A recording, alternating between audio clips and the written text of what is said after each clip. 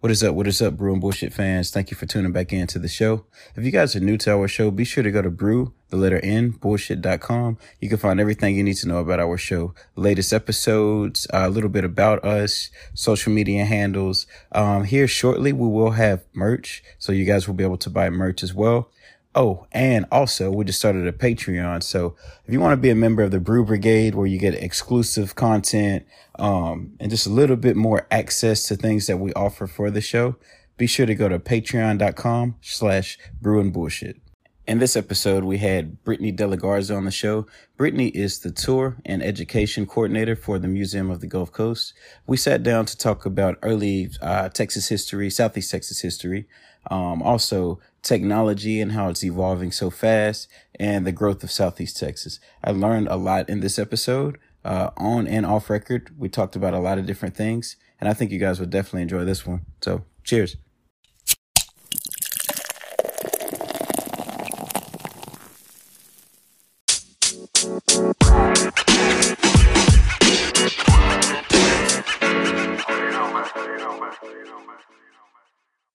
Brittany, how are you today? Doing great. How about you? I can't complain, but we made it here, so how's everything? How are you? Oh, man.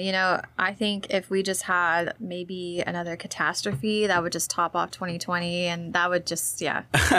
Well, I was talking with a buddy recently, and I just told him, I don't think there's anything else we can have that could make 2020 any worse. Yeah, no, I mean, who knows what's left in 2020, but I'm really just hoping for a smooth holiday season. Yeah. Yeah, that'll be nice. Yeah, are you big on Thanksgiving and Christmas? And Oh, gosh. I'm a foodie, so anytime I can have stuffing and turkey and pie and all that, that's a great thing. It makes you feel cozy, homey, and for sure. For 2020, who doesn't want to feel that way? So right, yeah. It's like a comfort food, Definitely. if you will. So I'm not really big on stuffing. I don't mind turkey and ham, of course, and of course pecan pie. Oh, yes. But stuffing, it was never my deal. Maybe at least you didn't say pecan. Do you hear that a lot? No, well, because, people from up north, they say that. And so sometimes when we get northerners in the museum, they'll say something funny. I'm like, yeah, you're not from here. Pecan pie, huh? Yeah. Tomato, huh? So before we get into Southeast Texas history, Gulf Coast history, just tell me a little bit about yourself. So personal history, if you will. Okay. So I grew up in a small town called Waller, Texas, and it's the country. It was a nice small town kind of setting. Everybody knew everybody. It was great. I moved out to the Houston area and with my family, and then I was going to college out there. And then Hurricane Harvey happened, and then my family just didn't feel comfortable living out there anymore, close, to the city where it floods a lot in Clear Lake. That's where they were. Yeah. Our house actually got flooded. So when we moved out to Winnie, they had 25 acres, and it was really great for them. I moved to Nederland. I got my own place. Oh, nice. And so I'm able to work at the museum. It's a great place. Yeah. I love it. When I was a kid, I wanted to be an archaeologist, and then that, when you have a kid, when you have a dream as a kid, it kind of just goes away. You start focusing in school, and I'm going to be a lawyer, a doctor, whatever, but you forget that childhood dream. And I was like, how cool is it? I work at a museum, and I do a little bit of archaeology sometimes. So yeah, it's fun. Yeah, so your entire childhood, that was just something you were into, archaeology. So the movie The Mummy, right? For sure. That came out in, I think, 90s, right? Yeah. Yeah. So, early 90s or something like that, mid-90s. I saw that really young, and I was like, ooh, it'd be cool to find things in Egypt and mummies and stuff. And so I just really got into history after that. So I'm kind of a history buff. Yeah. Cool. Well, that makes perfect sense, to why you work, where you're working at now. Yeah. Yeah. Okay. So this was recent. Hurricane Harvey. You mentioned it was it was something else. I was over off Northwest Houston, 290, 1960 area. Yeah. It was crazy though because where we were at, close to Willowbrook Mall, our apartment complex was high and dry. Really? But 2 streets over, water was up to people the top of their garages. Yeah. No, it was terrible. The neighborhood my parents lived in, and it was funny. They had just put these fresh grass patches out, to fix something. Yeah. And the day it started raining, which was a day before my birthday, those grass patches got stuck in the drainage thing, and so there was no drainage for that neighborhood. And it flooded, and in some areas of the neighborhood it didn't flood because of how the elevations were. And I remember my parents were like, "Can we get the HOA to do something about this?" Right? Like, it's kind of their fault, but no. And they actually found out that they were at the drainage system for the NASA Johnson Space Center. So so apparently big corporations, businesses have drainage systems that sometimes go through neighborhoods. Got you. So yeah. Oh wow, that's interesting. I didn't know that. Yeah, it was a traumatizing thing. Let's just say that. Yeah. So how do you feel just being out here in a smaller area? You said you're in Nederland, so it's it's so much smaller than Houston, a place like Houston. Oh, for sure. I mean, I'm gonna say this: I don't miss the traffic. Right. I do miss a lot of I don't know. There's a lot of these things called panaderias in Houston. It's basically a bakery, but a Spanish bakery where you can get all these different desserts. And out here, they don't have those. There's not as much Hispanic culture as in Houston. Yeah. And so that's the only thing I miss for sure. But out here, I mean, there's all different kinds of cultures and foods to try. I love Indian food. I haven't hit Taz up yet. Have you tried it before? So funny story. My buddy, he owns a few gas stations out here, like Valero's. His name's Abby. Shouts out Abby. His cousin actually owns Taz. Oh, okay. Yeah. Sweet. So I mean, I'm really close to Abby, but I've never, to answer your question, I've never tried Taz. Yeah, I haven't either. I've been told I need to, but yeah, I love trying different foods. Have you tried Al Basha? No, I haven't. Al Basha is over right off the frontage road. If you exit 11th Street in Beaumont, it's really good. Try the if you ever go there, try the shawarma plate or the gyro. The gyros are really good too. Wow, I love gyros. There's a gyro place in Nederland. It's really good. Shout out to Greek Gyros, my favorite gyro place. Nice. And back to your point. Oh man, I miss the taco trucks in Houston. Oh yes. Oh my goodness, man, the taco trucks, and then also there's an empanada place that we'd go to off Westheimer and the Beltway. So good. Yeah. Oh man, I miss it. And things stayed open later there, Yeah. I'm not just talking about bars and clubs, but restaurants and even libraries. Everything was just open later, so it was cool. Getting out of work, you still had plenty of time to do things. Oh yeah, absolutely. It wasn't a rush. It's like Houston. Getting out of work, Houston traffic is hell. Don't get me wrong, but you also had time to get off from work, get through the traffic, and then also go and do something. Yeah. So it was a lot the of night fun. culture was awesome. I mean, my parents live in Winnie, and everything closes at 9 or 10. And I mean, if you get hungry in the middle of the night, where are you gonna go? There's nothing. There's nothing there, huh? And speaking of or not necessarily nightlife, but being in Nederland, have you been to Buxton Brewery or any of the breweries out here? Okay, so I have not been able to go out as much, because obviously everything going on. But I just moved out to Nederland and didn't get to enjoy the nightlife because I didn't really know the area. I didn't know the things around you're there. new. That's a good point. So whenever I started hearing about the different breweries, and especially with them not being able to be open. Now it's I have a whole list of things I want to try as soon as I can. Sure. So, but I like the Logon. I've been there a lot. Oh, the Logon Cafe. That's owned by Ed. Mr. Ed is super cool. I met him through a mutual friend as well, and I never knew about that place till last year. Oh wow. Yeah. Somehow I knew about it before you. That's funny. Yeah. I didn't know about it. And then a buddy of mine, we were hanging out one day, and he was like, "You want to go have a drink?" I was like, "Yeah, sure." And we strode up on it and, had a few drinks. I met Ed and we cut up and had a good time. Oh my God. The live bands there are great. We have such great bands here in Southeast Texas. So much music culture. That I do love that about being out here. For sure. And it's just so authentic and real that you can tell you're around them. So they're living in the moment, they're living in what they're speaking about and singing about their lifestyle. You know what I'm saying? It's not fake or fraudulent. So speaking of musicians, tomorrow we're having on Pug Johnson. So, oh, nice. Yeah. That's cool. Look at you moving up. So it'll be a lot of fun, So working at the museum, and getting into that, how's it been so far? I love it. So it's actually a funny story of how I started working there. I actually started volunteering there, and Sarah, who was the curator there at the time, trained me. She taught me everything I knew. I was doing kind of archival kind of work. So how it works when you work at a museum and archiving is people donate things, and then you have to find out the history, put a record number, that kind of thing. So I bet that's time consuming, huh? Oh gosh, yes.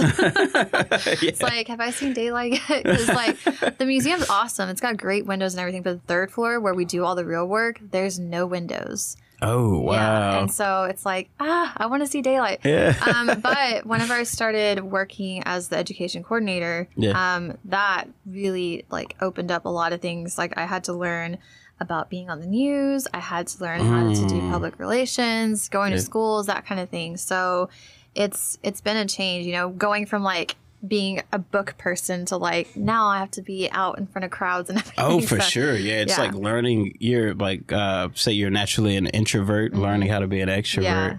But you seem like you're in the middle though. You know what I'm saying? Gosh. You think it's because of your profession? Or? I mean, my personality when it's with people I know is kind of like outgoing, but when I was younger, like being around people I didn't know, it was like, I don't know what to say.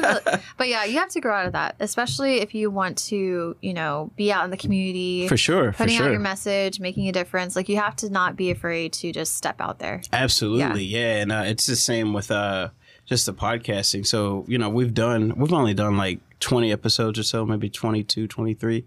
Every episode I still get nervous. Yeah. You know, and like off record, like I still talk to people, you know, I'm used to talking to people, but I still get like leading up to a conversation, any conversation, you know, even at home, you know, like sometimes I still have this. You get a little anxious. Right. This anxiousness, you know, so I don't know. Why do you think that is?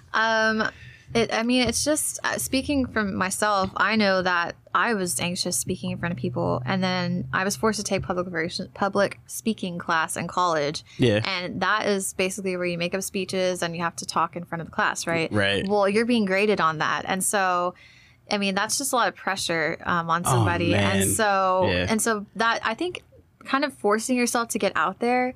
Like making yourself uncomfortable on purpose really just breaks down those walls and barriers of feeling that anxiety. For sure. And I'm the type of person that challenge is like, it's kind of exciting, you know? Yeah. So I like it. I mean, it's still nerve wracking, but it's fun. Yeah. You know? Yeah. Yeah, for sure. So you've gotten used to like being like on live news and stuff like that? My first couple of interviews were so nerve wracking. I was like, oh my God, I'm sitting here and I have to look where? Because that was funny. My first interview, like I didn't know about being on TV and like I had looked somewhere else and the camera's supposed to be here. And I was like, wow, people are going to think, what is wrong with this chick? No, I think most of them would understand because just being live, you know, for any publication or network is, oh man, it's so nerve wracking. Yeah. And then I finally got used to it. And now we're doing Zoom. And then that's even more awkward. Yeah. You know, because now you have like 10 people in the Zoom call. You know what I'm saying? So, yeah, for sure. And we talked about it right before this off record. Why do you think like people that aren't from like this like area, why do you think they're so fascinated by our history? So a lot of people, even from Southeast Texas that have grown up here, don't know how much of an impact this area has had, not only, you know, statewide, nationwide, really worldwide. I mean, we've got, you know, the music industry, oil industry. I mean, those are things that have, you know, radiated out to communities outside of Texas. And so it's important that people know where they come from, and not only that, but be proud of it. Right. Yeah. Right. Most definitely. Yeah. Because also, like I told you before this, like I was a little knucklehead, 17, you know, you're wanting to, when you grow up in a small town like Orange, you love it. You know what I'm saying? You're used to everything around, you know, everybody. But also, you know, at that time, MTV and all these shows were big. Yeah. You see City Lights, you know what I'm saying? You're like, I want to go there. They look like they're having fun. You know, and also at 17, you're running to and from Beaumont. Yeah. So you want something more because you're so used to that area. Right. So I wanted something bigger, you know? So I ran off to Houston, had like a shitty little car at the time, packed my shitty little car and moved to Houston. And I was like, you know what? I think I want to live my life here. You know, it's fast. City Lights, it's everything I saw on MTV, you know, or whatever it was. So, you know, after 10 years, you know, it got old. You know, you get tired of ripping and running and trying to keep up with the Joneses. So I've moved back home, you know, and now it's like getting back to your roots more. For sure. You know, and now it's like, holy shit. Like I moved at really young age, and I don't know much about my hometown or like the history of it, you know, so it's nice to have someone like you to come on the show and like educate me. You're not even from this area. Yeah, no, you know? I definitely had to absorb a lot in the past 2 years, and I love being able to share it with people. I mean, I'm still learning things every day. Yeah. So, I mean, I think it's good to keep learning. Honestly, some people are like, well, this is what I'm going to do for the rest of my life. And I'm like, that's great. But make sure you keep learning new skills. For sure. Yeah. For sure. Learn something new, huh? Yeah, exactly. Yeah, for sure. So early settlement, Gulf Coast, Southeast Texas, if you will. Okay. Could you talk about that a little bit for me? Yeah, like how far are we going back here? Like 10,000 years or recent settlements? Let's do, I guess, just like the big oil boom, things like that. You know, so what was that, 1800s? Okay, so oil got discovered in 1900, but really the settlement out here started, I would say, in the early 1800s. Okay. One of the first towns that was called, it was more of a town site, it wasn't really a town, it's called Aurora. That was like a precursor to Port Arthur. And you're from Orange, but I know that out in kind of the Big Thicket area, that was a huge area too, because the lumber mills, everything like that. Yeah. I mean, there was a small town in, I think, Bragg. Have you been down to Bragg Road before? They say it's haunted. That sounds so familiar. Sorry, I'm kind of meandering here, but no, it's cool. Take your time. So it started with the paper mills, right? The lumber, that kind of thing. Then needing to cut down, unfortunately, all the beautiful pine trees. Anyways, so whenever they settled out there, they built those boom towns. They were just quick town sites. And so if you go back there now on Bragg Road, there's nothing left. But once upon a time, there was a bustling little town. You know. You need a general store. You probably need a saloon. Probably need a jail cell for that. But so, anyways, there was town sites basically all around Southeast Texas, and Aurora was one of them. That became Port Arthur. Okay. And so, unfortunately, there was still kind of unrest with the Native Americans here. So the Atacapans were one of the original tribes here. They were here before any other settlements. And how do you say that? Atacapan, which is Karankawa for man-eater. So they were cannibals, but not in the way of you think like Hannibal Lecter, like I'm going to sit down and eat brains here. It was more ritualistic. So like if you were in a battle and you defeated a chief, you would like eat his heart for his bravery or something. That makes sense. I got you. So anyways, those settlers and all that were hearing stories about those man-eaters, and so it caused a lot of unrest. But eventually, and unfortunately, they were pushed out because that's what Texas was good at. They got rid of the buffalo and the Indians, but just kicking us out. But anyways, those were early town sites, and eventually the railroads were what came next. And so railroads, all those people trying to make a quick buck. And one of those people was Arthur Stillwell. He's the one who founded Port Arthur, and he was kind of an interesting guy. He had visions. So one time he had a vision that Galveston was going to be wiped out by a hurricane in 1900. Wow. And so, but this was in 1895. Wow. I know. So anyways, this is kind of like a spooky thing for Halloween, right? Yeah. But anyways, he journaled all these things, you know? So it's like we know his thought process, what was going on here. But it was the dream that he had. And he thought, well, I need to purchase something, because originally he was going to purchase near Galveston, but he's like, I need to purchase something where ships can actually be safe from storms. And Sabine Lake was actually where ships would go during storms so they wouldn't get hit by the hurricanes. Oh, wow. So, That's interesting. Yeah. So anyways, that whole backstory is what kind of created Port Arthur. It's supposed to be like a jewel by the sea. Got you. Actually came across an old map working in the archives where they thought that Port Arthur, Orange, Beaumont were going to be huge downtown cities like Houston. Really? Yeah.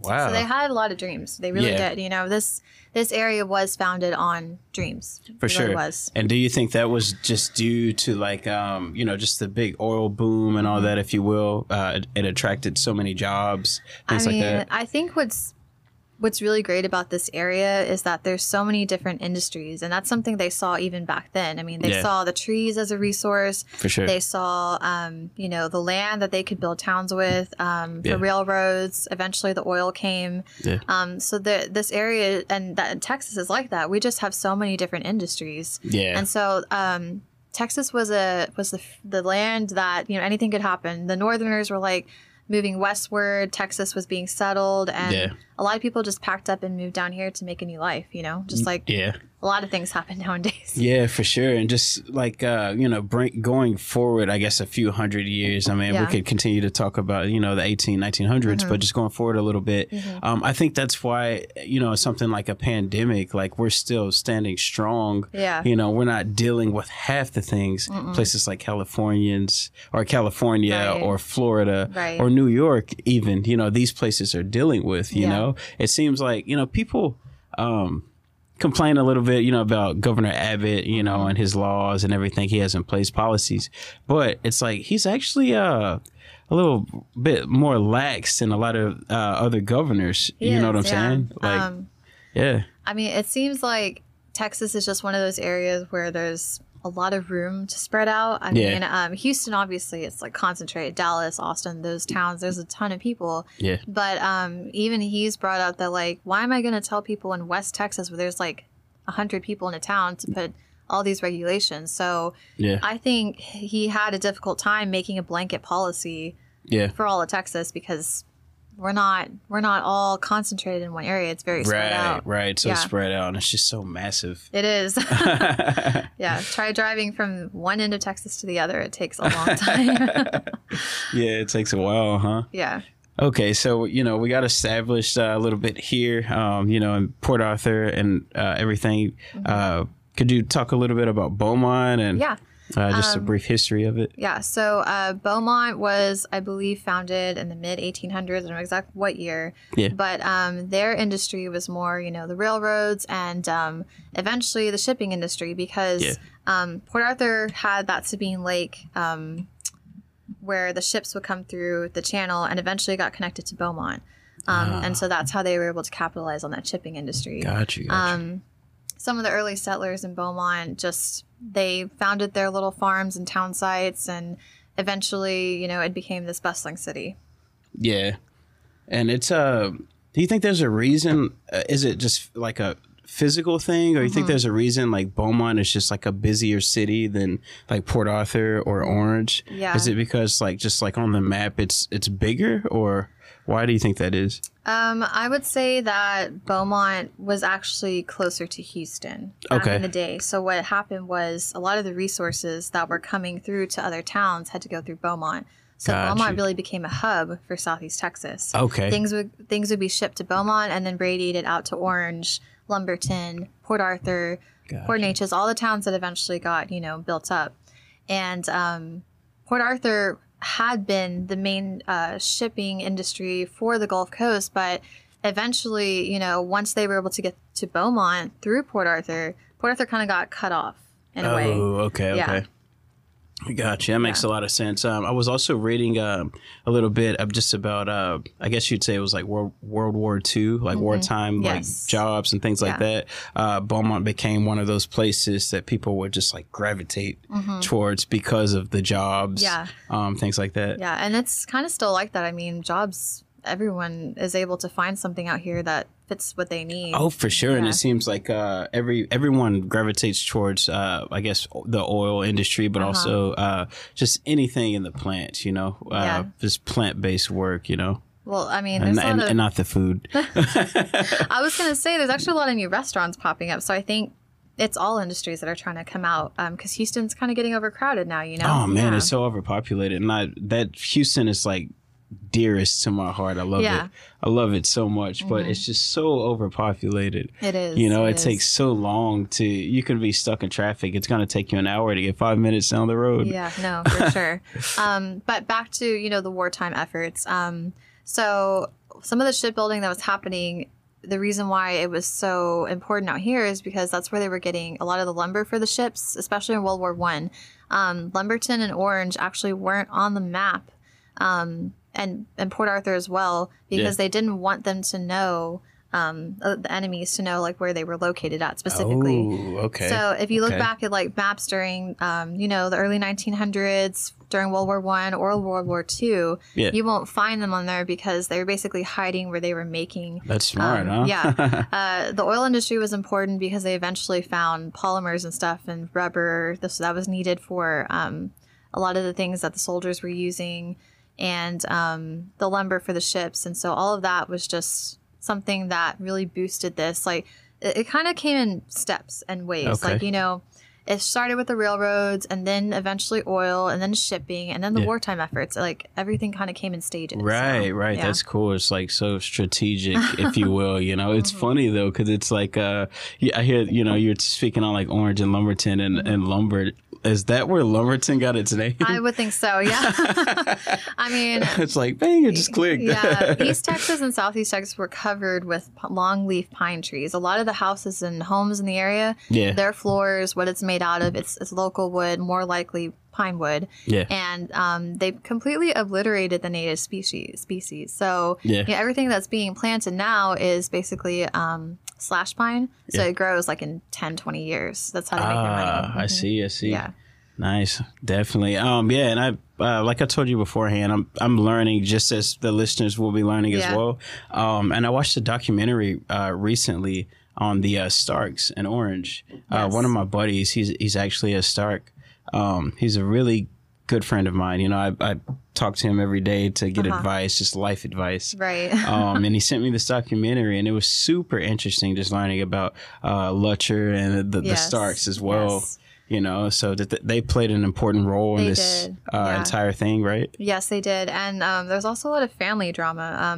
Oh, yeah. Have you read some of the books that have came out? I didn't read any of the books, so in the same documentary, Uh-huh. the drama is just like, that's what had me just like in Yeah. the TV, Yes, you know what I'm saying? Because yes. there was just so much cutthroat There shit going on, there you know? was. I think there's a book called If the Devil Had a Daughter, and it basically kind of goes into a lot of the family drama that happened, a lot of falling outs, Yeah. And so the woman that was eventually left with the home, I forgot her first name, but obviously she was the Stark. But Yeah. she was very particular with how she wanted her home decorated. She was very odd Yeah. in a way. So she like left specific guidelines for how she wanted the Stark home left when she passed away. So I saw that they have this rat trap, and it has a rat in it. And it Wow. was actually sent to Galveston for an exhibit. Yeah. Because I think it was the first time that they had seen like an actual mummified rat in a rat trap, and Yeah. they were doing something on the bubonic plague. So, I mean, they just have a lot of really cool things there. Yeah. One of the things about the Stark home is that they kept a lot of things, and Yeah. and you don't find that much in historical homes. Like we have the Pompeian Villa, which is a historical home, and the original artifacts from the home that of the original families, like they're not there. The families took them. Yeah. And so it's cool they have all those things over there. For sure, for sure. Just that family and their history is just so interesting. Mm-hmm. It makes me wonder though, just like everyone or the like ancestors of any family, do we all have like a dark past like this? You know what I'm saying? You would be surprised. I think that especially with word of mouth and passed on kind of things between Yeah. families, it's easy to kind of water down the real story. For sure. Ask your mom what she was doing in her teens, and she'll be like, oh, this and that, but she'll never really tell you exactly. Yeah. So and that's kind of just how it is. People try to put their best image out, and we can't blame them for that. Yeah, for sure.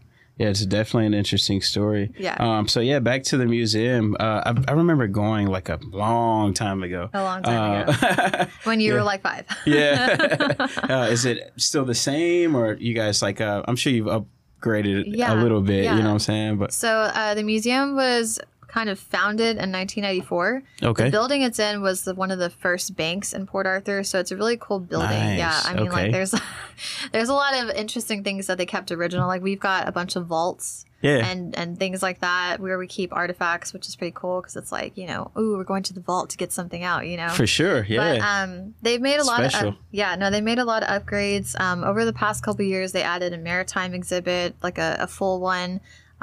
We've added a lot of technology, so we have kiosks now, which is basically like a big tablet that you can touch, and like Janis Joplin will pull up, and she's got her original concert at Woodstock, be able to see that. Oh, man, an interactive that's experience. awesome. That's what we're trying to work on next. Wow, that's cool. Yeah, and speaking of Janice, just music, out here we've bred so many great musicians. Yes. I told you I'm a hip hop head, so the UGKs, Pimp C Bun B, or the Janis Joplins, or Tracy Birds, I'm sure you're a fan of all these people as well, right? I mean, a lot of the old timers actually say that there's something in the water out here, because it just seems like so much talent comes out of Southeast Texas. I mean, sports stars, musicians. Working at the museum, I've learned to appreciate all genres of music, because I'm more of like a classic rock kind of person, so it wasn't that hard anyways to get into it. But I didn't know much about Janis Joplin. I had actually never heard of UGK before I started working there. And Bun B actually gives lectures at Rice University. Yeah. So I was like, can we get him to do a lecture at the museum? Because that would be really cool. Super smart. He is. And see, that's what we really appreciate about artists sometimes, is they're multi-talented, multifaceted. It's one thing to just be a singer, but if you can draw and you can sing and then you go and give a lecture, I mean, that's just special. Absolutely. Yeah. Just jack of all trades, if you will. Yeah. And going back to the whole interactive aspect at the museum, how is that turning out? As in today's world, we're addicted to these things. And for everyone listening, I'm grabbing my phone. Yeah. we're addicted to our phones, so. I mean, I can still remember when, phones were consisted of typing, pressing the number to actually text. That's so funny you say that, because I just talked about this in a recent episode. I remember in I think it was 5th or 6th grade. Remember the bar phones, Nokia phones, or a flip phone. I remember T9 text, the Razor. Yeah, no, it was so satisfying to just click the phone shut after a phone call. That was the best way to be dramatic about a phone call. But but anyways, we've come to rely on technology and actually expect it. So when you go into a museum nowadays, you'd probably expect it to not only be, oh, that's a cool fossil, oh, that's a cool this and that, but where's the videos, where's the music, So it's kind of difficult as a museum, especially in a small town, to kind of keep up with those kind of things, because it takes money, it takes volunteers, but we have a really great team and people with great ideas, and we were able to put kiosks in a lot of our exhibits. And so that is just something that I've noticed has really enhanced people's experiences there. For sure. Because a lot of people sometimes would just, walk through and not really read. Right. And so they're just getting a glimpse of everything. We don't really read much anymore. So being able to kind of pair a video with a song and a small, biography, and then look at items from a person in an exhibit, I mean, that really gives you a fuller experience. Yeah, and giving someone that's into history, a historian, if you will, how do you feel about that? Us, reading less every day, and just we're so, our attention span is literally 4 or 5 seconds. Oh yeah. So we're so just into videos and less reading. Now YouTube is the second biggest search engine. Yes. A search engine. Yeah. I mean, you can basically find a YouTube video on everything. They used to say, oh, there's an app for that. Well, there's a YouTube tutorial for that now, Yeah. But it's a good thing. At the same time, it's not. But I think, we've already come so far as a culture, as a civilization, that it's too late to go back. So we have to embrace it.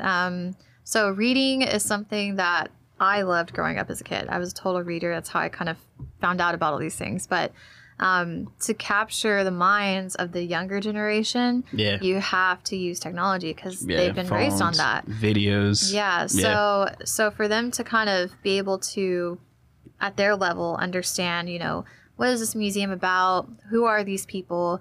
That's what we're really working towards. We're speaking to the younger generation, because they don't know, Janis Joplin, or they don't know who Tracy Bird is, but, they'll understand the movies they like. So we have this, he's a artist and drawer, and he worked on movies like Frozen and Romeo and Juliet.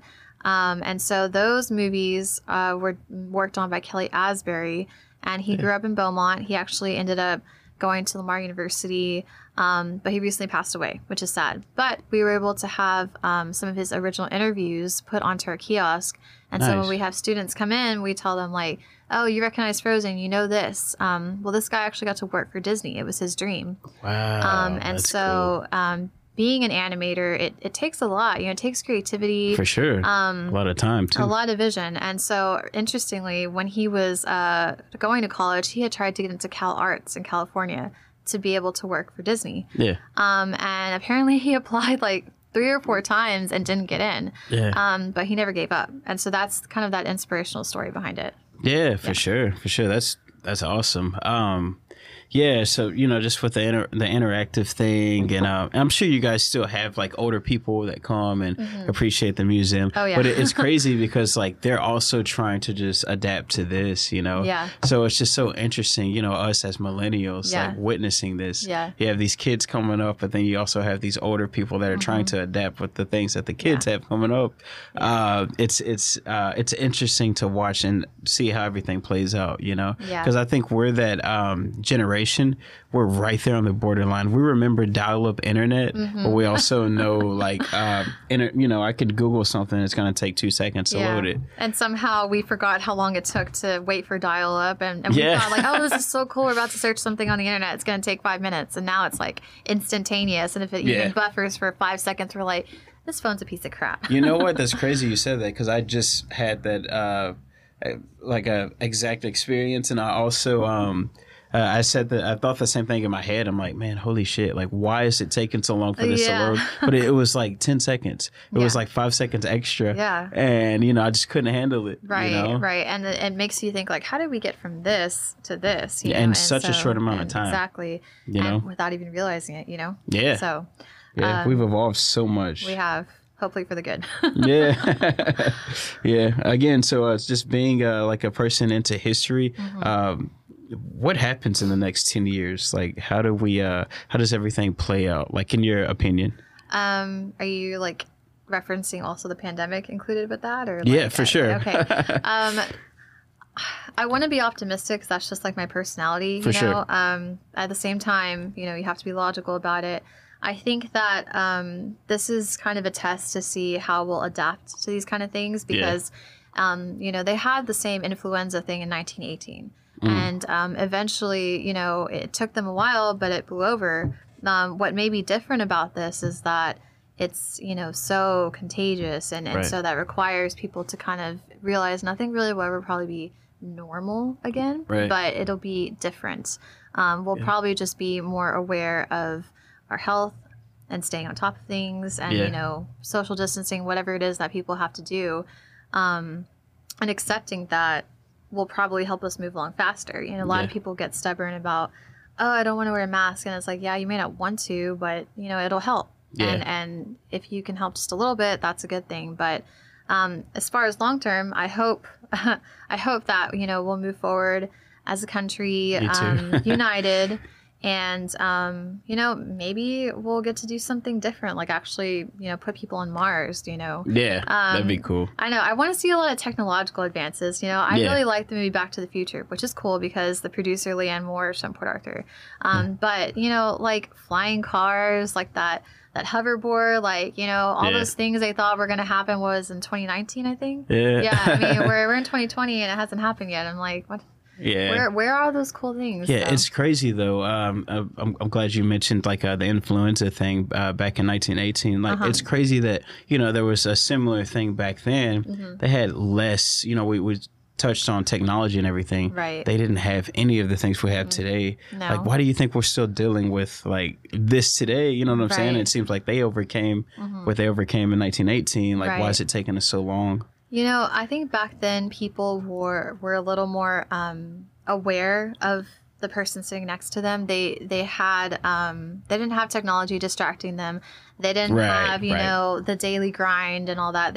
Life was a little more slower paced. And so for them to be able to think about, you know, I don't want to get this person sick. I'm just going to cover up and put a mask or whatever they put on in 1918. But they were just a little more, I guess, wary. I mean, they were a generation coming off of World War I, you know, and they had just became united as a world, you know. They had just won a war.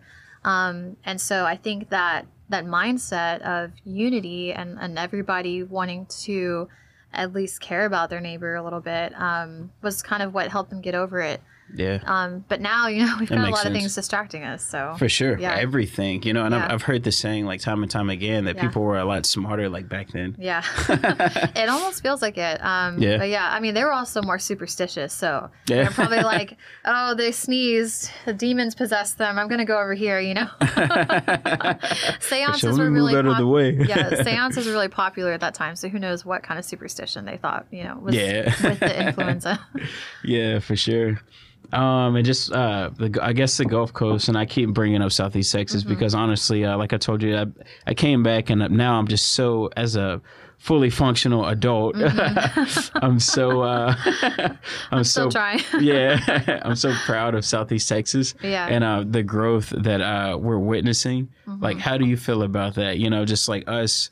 Yes, there's older people, we love them, we look up to them, but I feel like Southeast Texas is getting younger. It is. And like you mentioned, like restaurants are sprouting up, businesses are sprouting up. Like, how do you feel about just the area coming up? What I love the most about Southeast Texas, besides music and all the food, is also the small businesses. So I've seen a lot of people take those creative dreams of owning a bakery or owning a coffee shop or a boutique or anything that, requires you to be 100% dedicated to your business for it to run. Yeah. That is just really special. And, I would much rather buy my cup of coffee from the Avenue than Starbucks, because I know that those people are in the community. They give back to the community. They care about this community. And so, I think that's what's really interesting is that there's a lot of people, I would say millennials that are tired of, the corporate grind and they end up making a business of what they want. I mean, you're doing your podcast. So everybody doing something they love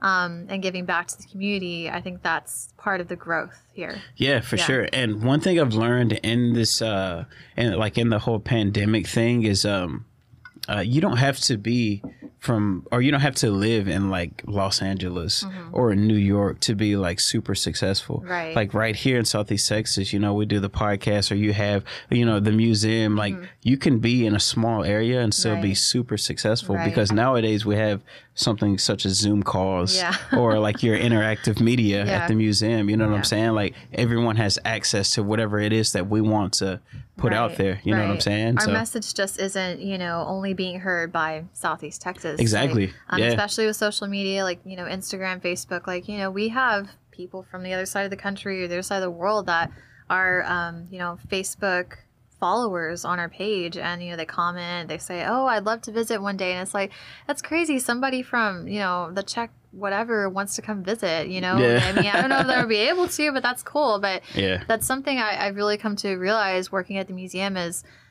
people have an interest for, Southeast Texas and they're from other states or other countries.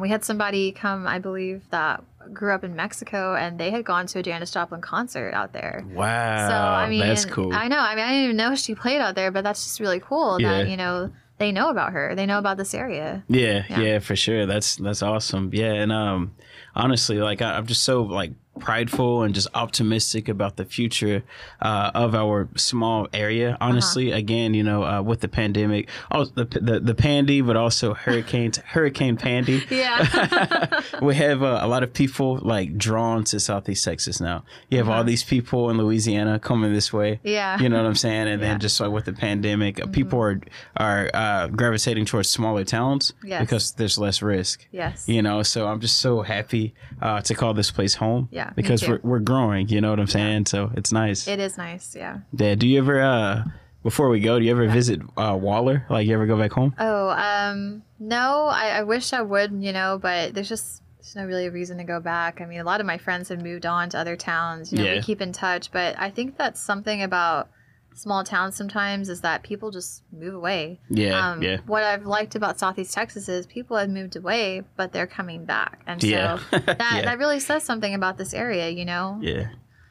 Yeah, the people are, one thing I can say just about calling this place home and being from Southeast Texas, the people are super genuine. They are. You know, I mean, you'll run into bad apples. Yeah. But that's anywhere. Yes. You know, but for the most part, people are super genuine and super supportive. They are. And, you know, what better place to be, you know, calling home than to have a place that cares so much about other people and community. Yeah, for sure.